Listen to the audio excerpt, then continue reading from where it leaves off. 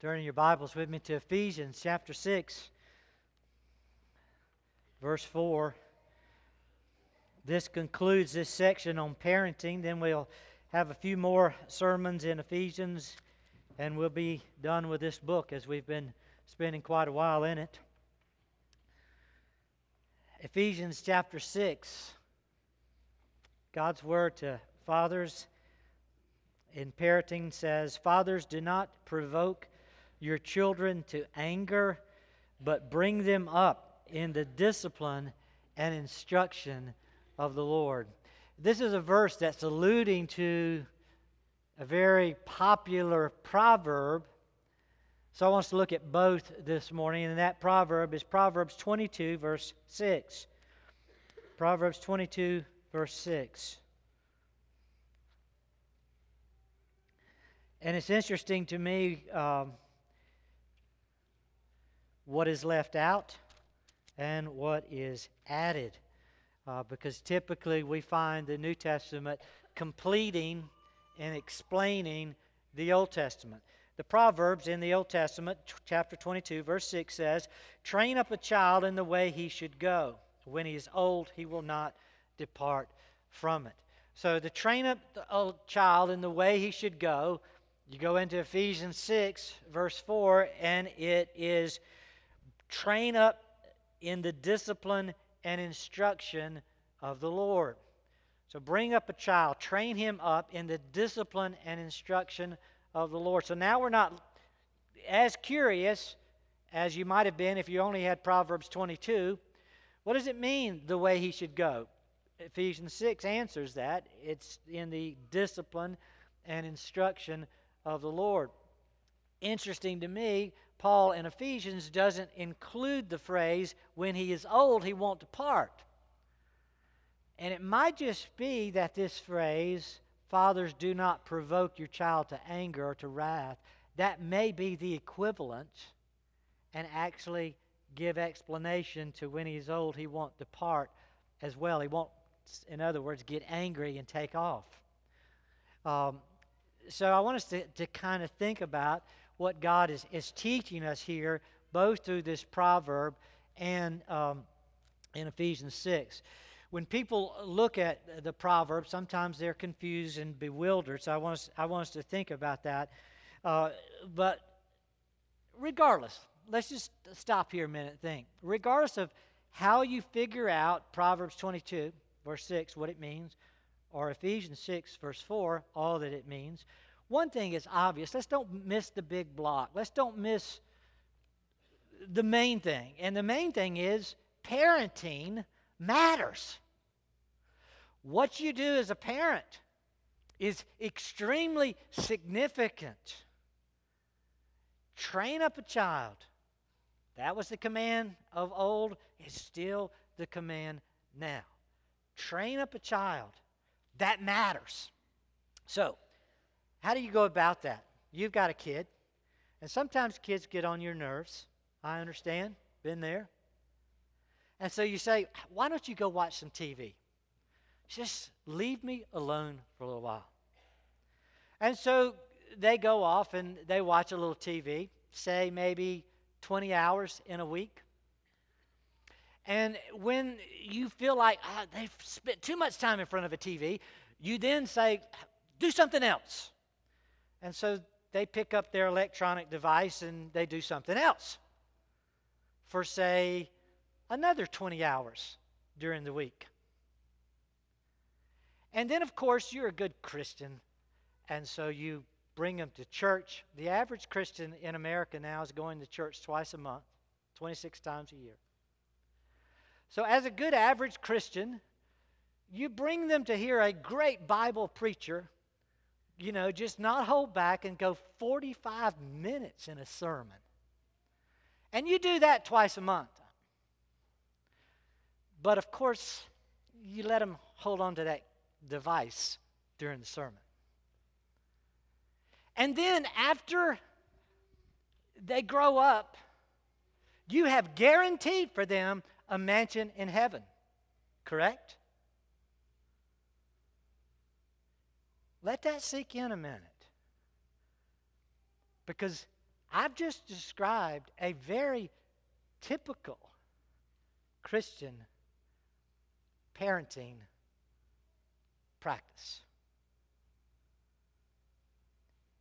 So are we training them up so as to really help them find heaven?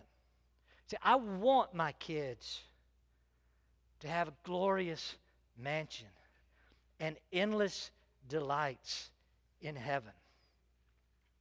But I really don't have any guarantee that they're going to get that if my training amounts to letting them watch what they want, do what they want, and I bring them to a couple sermons a month.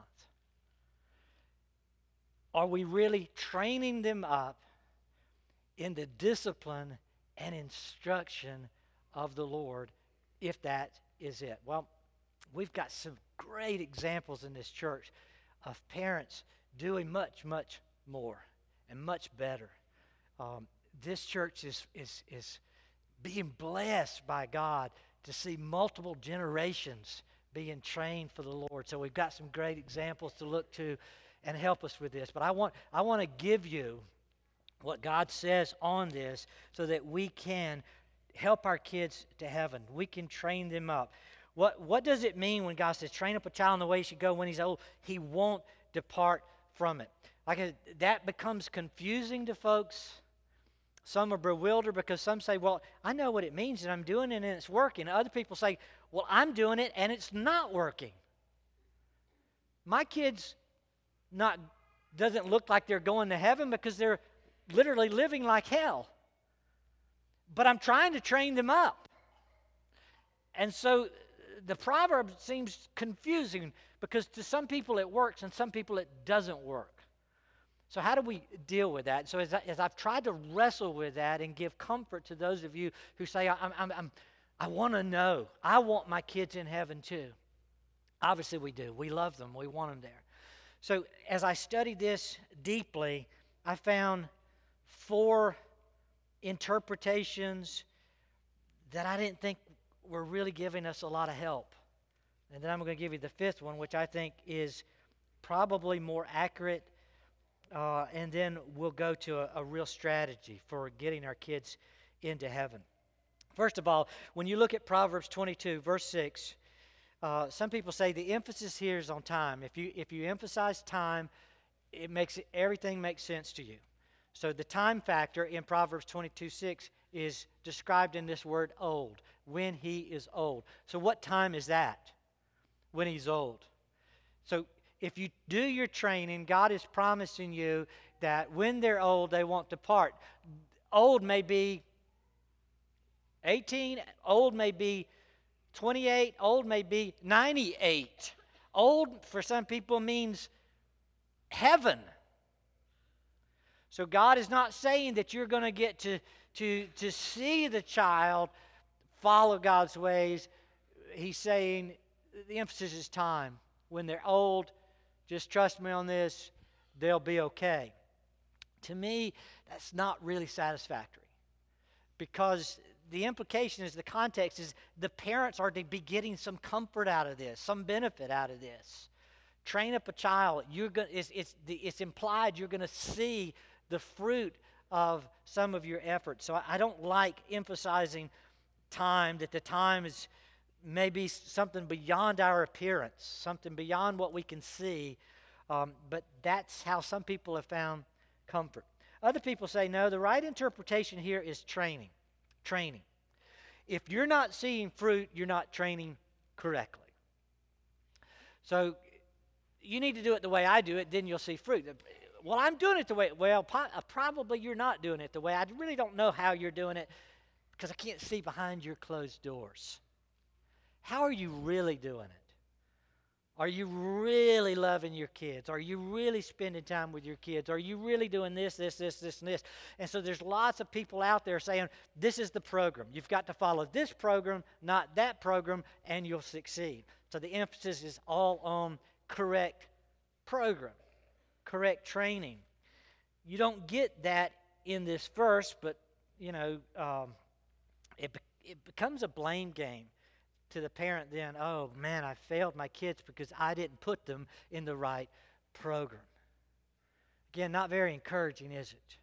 So I'm not fond of that interpretation either. A third view would be the emphasis is on character traits.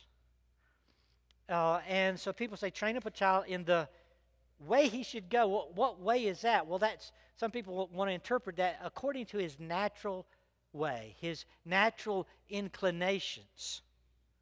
And if we just focus on his natural way, his natural inclinations, in other words, we're going to guide him down the path of his giftedness, of his abilities. And if you train him in what is his natural abilities and gifts, well, he's obviously not going to depart from that because he's going to enjoy that. And that's led a lot of Christians into the whole idea of apprenticeships and mentoring and all those kind of things. We just need to, if he's gifted at being a mechanic, we need to find a mechanic and get him under that mechanic, and we need to keep him in that path, and he'll begin to enjoy that. So that's, again, not real satisfactory to me because it takes away the spiritual and moral implications of the proverb. The way he should go all through the book of Proverbs is based on the way of wisdom, the way of spiritual maturity and growth for the Lord.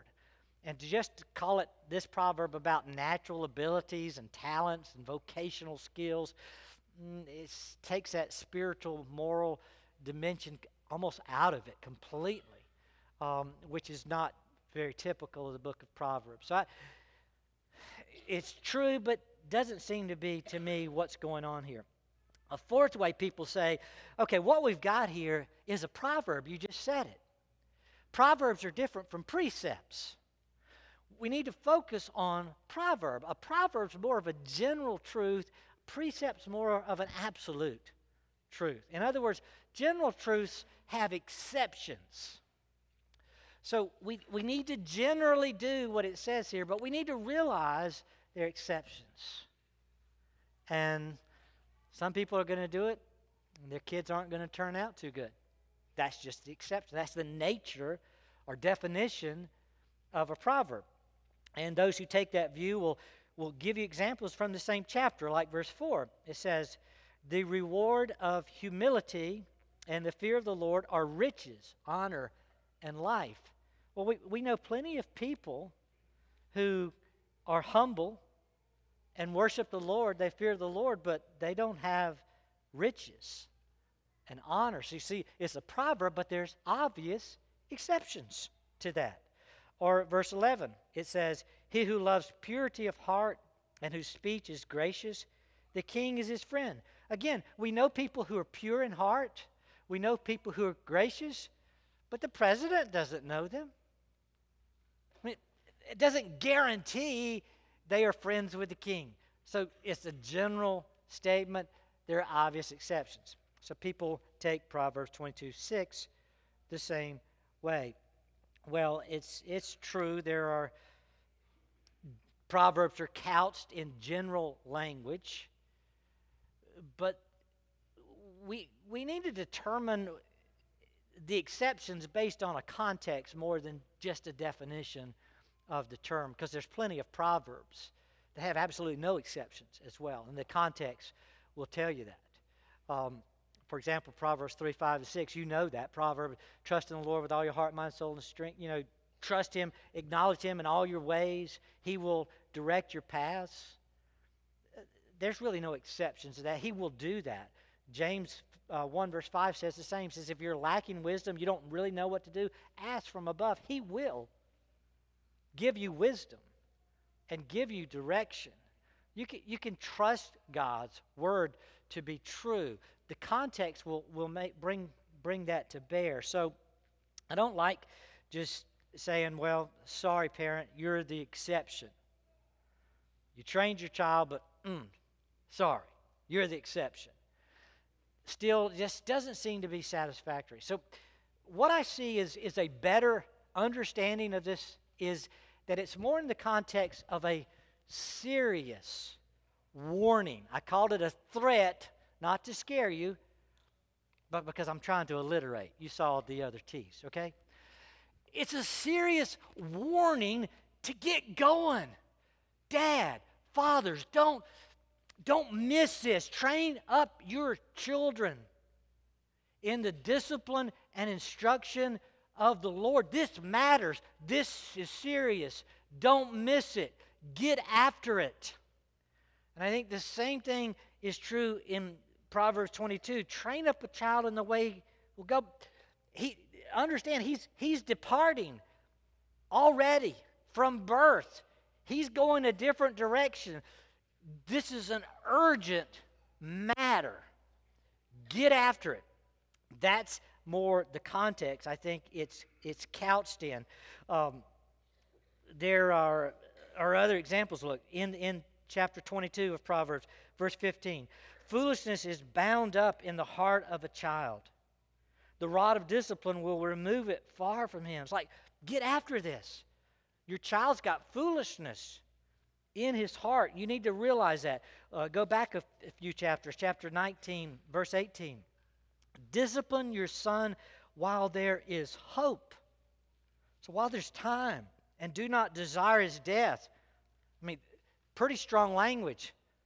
You don't want to see him die, do you? Get after this.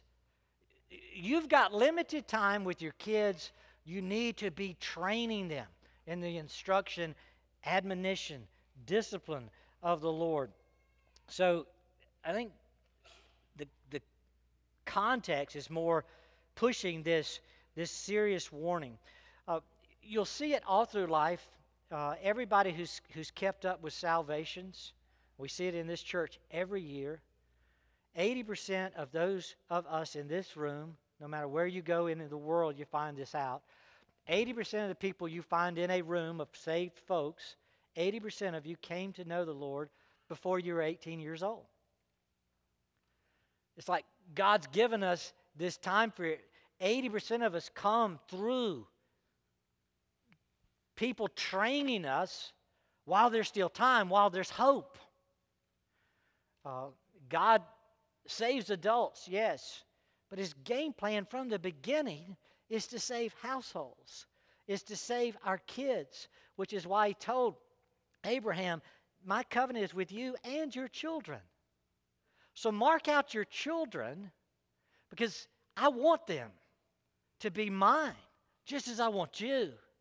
And God has been saving children from the beginning of time for this purpose, to build up his kingdom. And so here the Proverbs, and in Ephesians 6 as well, train up your children. Get on board with God in this plan of reaching your kids before they're soon not your kids. And they're gone. I really think, and it's hard to explain, I'm going to run out of time, that in Ephesians 6, fathers, don't provoke your children to wrath. The real reason they're going to be angry with you is if you, as a Christian parent, have all the blessings of God and you don't train them up. It's like, why didn't you give me this precious treasure in Christ? Why did you neglect me? Why did you not train me and discipline me if you have it all? Why did you let me go off in my foolish ways and miss this glorious gift that you've received in Christ? And that seems to be the implication there, and I think it seems to be the implication in Proverbs as well. We have something great to give our kids, and we need to get after it, and we need to give it to them. So, again, big block, parenting matters. What we do as a parent matters. No matter which of those 5 interpretations you take, they scream that you need to be doing something as a parent. Indifference, we don't go there. We must train, discipline, admonish, raise up, whatever term you want to use, our children. We want to, as a parent, the implication is we get to directly impact their destination, heaven or hell. Train up a child. I want to help my kids reach heaven. God is saying, I want to use you parents as a tool for that. Salvation is still by grace, but what we do as parents matters. So I want to give you a proven strategy to help your kids find heaven. Number one, got 5 things. Number one, teach and expect your child to do God's will. How do you train them up? How do you discipline and instruct them? Number one, you must teach them to know and to do God's will, and you let them know at every turn you expect it. Look at Deuteronomy 6. Quickly remind you of this passage. There's no skirting it. I'll just jump right into it. Deuteronomy 6, beginning at verse 6, says, "These words which I'm commanding you today shall be on your heart." These words were the 10 Commandments, chapter 5. What God said, that there's one Lord, verse 4, that we should love, verse 5. Verse 6, these words, we need to hold them tightly, and what do we do with them? Verse 7, you shall teach them diligently to your sons. You shall talk of them, so you teach them, you talk. When you sit in your house, when you walk by the way, when you lie down, when you rise up. Verse 8, you shall bind them as a sign on your hand, and they shall be as frontals on your forehead. Verse 9, you shall write them on the doorposts of your house and on your gates. What are we supposed to do as parents? God says, you need to know my word, specifically the 10 Commandments. No child should be raised without knowing at least a short form of the 10 Commandments. God says, you need to know that. You need to hold it dear. You need to have it in your heart. You need to teach it to them. You need to talk it to them. You need to sit down with them about it. You need to rise up with them about it. It needs to be everyday conversation. You are teaching them the way they should go, the will of God, and you expect them to follow this way. They are not on this planet to do their thing. We are not on this planet to do what we want to do. We are here to do what God wants to do. God saved us, gave us His word, revealed His will to us, and says, now this is the way to go. This is what I want you to do. So we must teach our kids, out of all the people on the planet, God has chosen us, your parents, to teach you the way to go. And this is the way. Yeah, but it doesn't matter what you want. We're not here for what we want. We're here for what God wants. And we must constantly be teaching our children, training our children to walk in the ways of God. And God says the way you do that is every single day. You're telling them the way they should walk, the way they should go. It's a way that's consistent with the commands, which is why I say the command has to be a grid. You can answer every question anybody throws at you for wisdom. When you know the 10 Commandments, what should I do? Well, does it honor God first? Does it take His name in vain? The 3rd commandment. 2nd commandment, does it picture Christ wrongly? 2nd commandment. 4th commandment, is it something we can do and still remember the Sabbath day? 5th commandment, does it honor the authorities God's given us, like our mom and dad? 6th commandment, does it establish life and not death? 7th commandment, does it maintain marriage, this unit that God wants to reproduce, His church? You just go through the commands and you start using it as the way we should go. And we need to be teaching that to our kids so our kids know how to choose the right way. If we leave them alone and let them just do their own thing, like Proverbs 22:15, foolishness is in the heart of a child. You just leave them to their foolishness, they're going to act foolish. So you don't do that. You train them in the way they should go. It's like leaving dirt alone. If you leave dirt alone, what happens? I don't know how. It grows weeds. It just does. And you leave a child alone, it's going to grow weeds. It's going to go according to the foolishness of its heart. It amazes me, the number of people in this room even, number of people in every church. I'll ask people, why'd you come to this church? Besides adult friends, the number one answer is, well, this is where my kids want to go. Number one answer. It's where my kids want to go. Now break that down with me a minute. I don't usually call you out. I don't think, well, I've called a couple out, but not many. Okay, so you're going to make a decision. I want to train. I can still remember. I'll call myself out. How about this?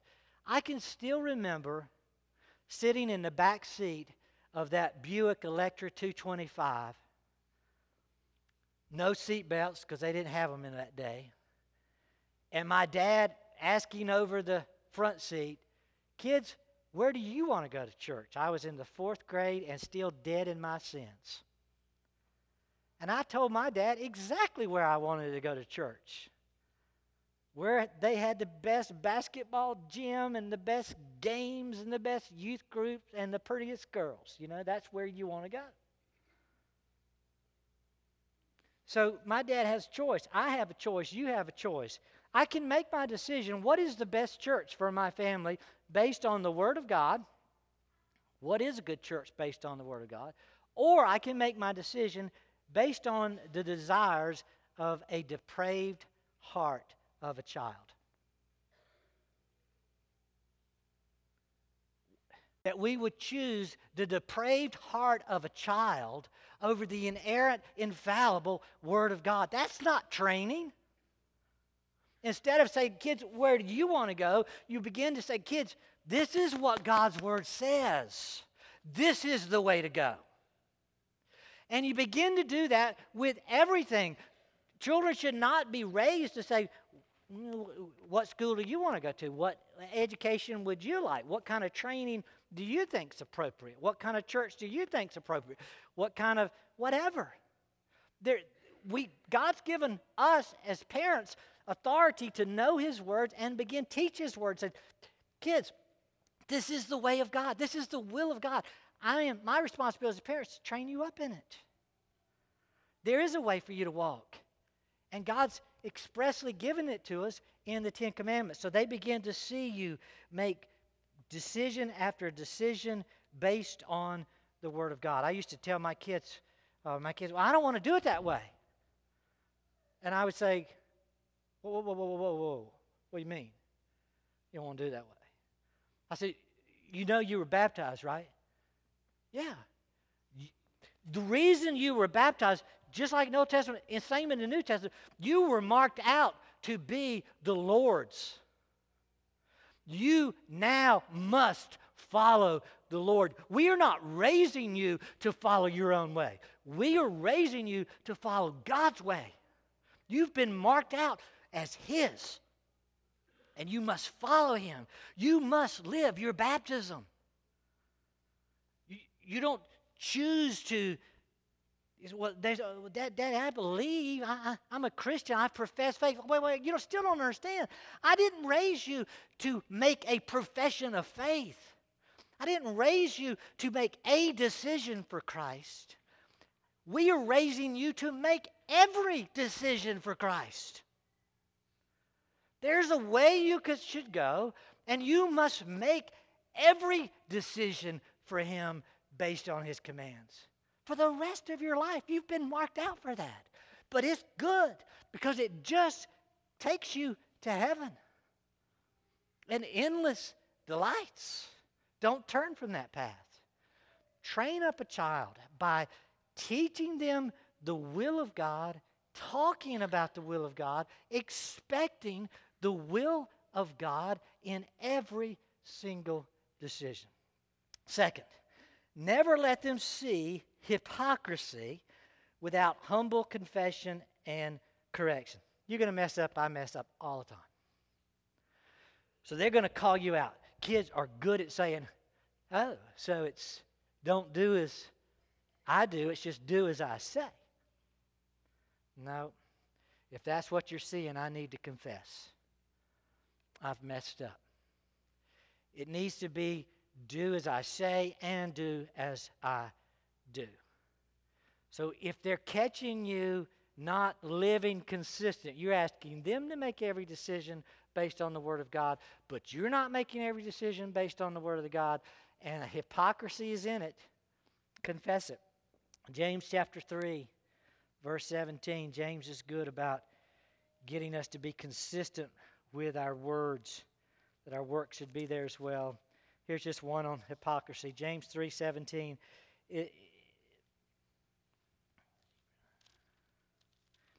Peaceable, gentle, reasonable, full of mercy, good fruits, unwavering, without hypocrisy. Our kids are getting smart if they begin to see, hey, you're saying one thing and doing another. That's not wisdom. Exactly. If you're seeing that, we confess we have messed up. So when you mess up, let your kids know. The issue here is not that you're pleasing mom and dad. We should all as a family be pleasing God. So if we've messed up, we need to repent of sin. We need to turn from sin and say, Lord, we didn't just break rules down here on earth. We've offended you. And so forgive us and then redirect us so that our actions are consistent with our words. Kids will see your actions a whole lot quicker sometimes than they will hear your words. Our training must be a submission to the Word of God ourselves. So go back through the 10 Commandments with me. If you tell your kids, first commandment, have no other gods before you. If they see you worshiping whatever, sports, work, somebody more than God, confess that. Well, you're right. Christ should be first. God should be first. You need to see it in my life, not just hear it out of my mouth. If they see that you say, the image of God is so big, He's invisible.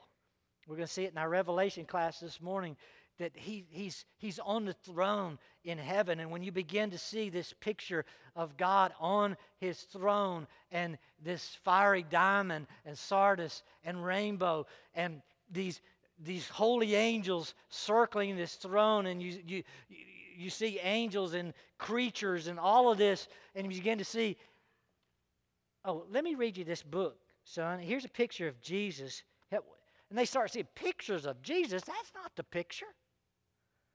See, second commandment. Why are you giving me all these pictures of Jesus when the Bible's got this view of Jesus that's huge? You know, it's just unbelievable. And there's commands that says nobody's seen God at any time. We need to get all of this consistent. Or the third commandment. So much about the third commandment going on in our culture right now. Third commandment, don't take the name of the Lord thy God in vain. It's explained in Exodus 22. Do not curse God or a ruler of my people. So they say, well, you said don't curse God, but I see you cursing all sorts of rulers over us, politicians that are leading us. And they don't see us demonstrate a life of respect for authority. That we need to confess that. Say, you're right, son, daughter, that's hypocrisy. I have to live the will and the way of God. Fourth commandment, to remember the Sabbath day, keep it holy. If they say, well, yeah, but doctor told me not to go to church for 6 months. Well, who's the authority, doctor or God? A lot of us struggle with that. Well, what do I do in that situation? Well, I just don't feel like it this morning. How do we teach our children through the pain and agonies and other authorities that say, don't remember the Sabbath day and don't set it apart as holy? We've got to deal with that so that our kids see we're not being hypocrites, that we've got a consistent loyalty to Christ. Fifth commandment, again, a command of honor for authority. Sixth commandment, do they see our respect of life? Whether it's with creatures, whether it's with people. Do we see how we vote on pro-life abortion issues? There's a way that is right to man, there's a way that's right to God. And they need to see that. Seventh commandment, no adultery. They see faithfulness in marriage. Do they see date nights? Do they see you love your spouse? Do they see you want to protect your marriage? Eighth commandment, do they see your respect of private property? Not stealing the things that others have, like happened to the Cannies. We don't just take from somebody because they have more than us. God has given them private property. It's theirs. And they must steward that. It's not ours to take. Ninth commandment, they see that we protect our neighbor. We don't deceive them. We don't lie. We're committed to the truth. 10th commandment, do they see that we're very content? We don't covet. we're content to stay within our own gifts and abilities and callings that God's given us in life. So if they're not seeing that consistently, repent.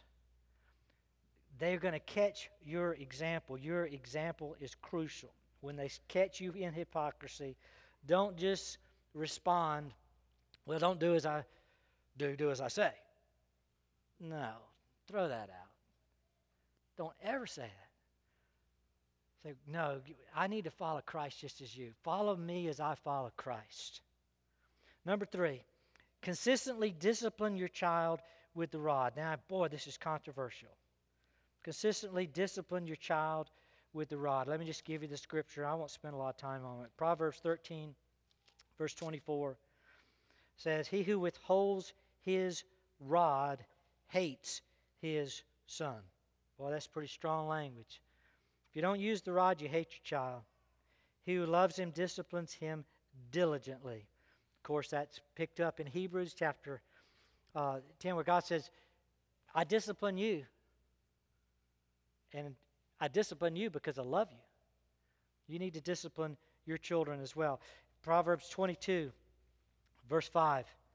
No, that's not right. 22:15.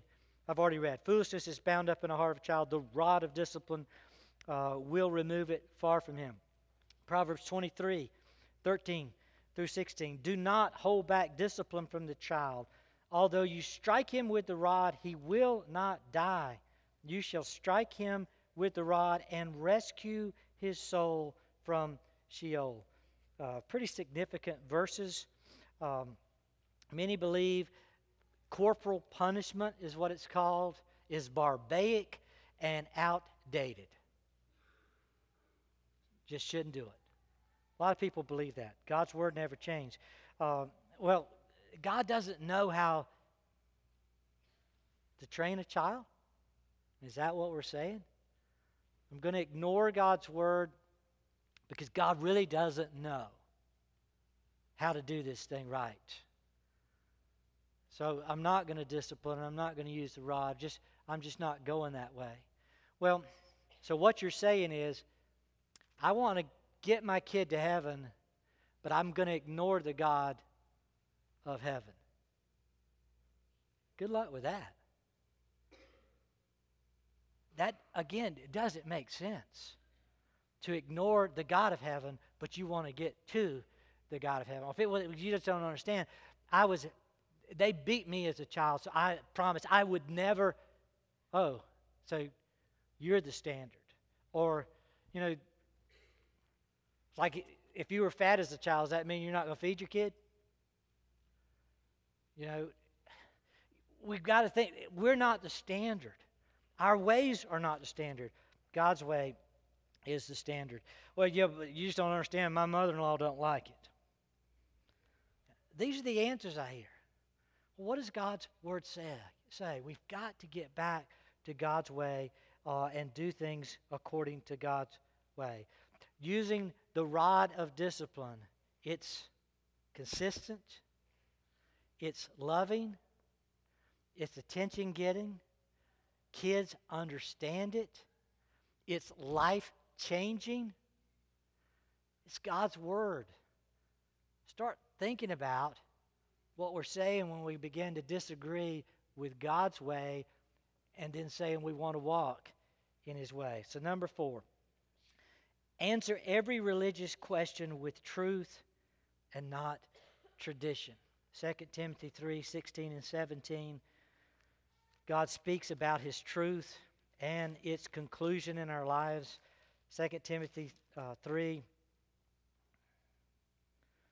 It's 1 Timothy 3, 16 and 17. There it is. I was looking at chapter 4. It's chapter 3, 2 Timothy 3. All Scripture, verse 16, is inspired by God and profitable for teaching, for reproof, for correction, for training in righteousness. Here's what I want you to see. So that the man of God may be adequate, equipped for every good work. Some translations, thoroughly furnished. Some translations, mature. The Word of God is going to correct. It's going to train. It's going to rebuke.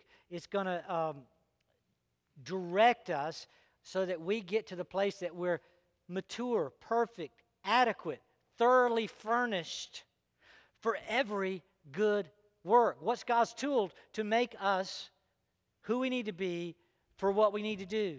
It's the Word of God. You don't want your kids saying, well, that's the way Daddy did it. That's the way Mommy did it. My kids were good about saying, well, who said? Did Mommy say? Or did Daddy say? And the answer to that is what? God said.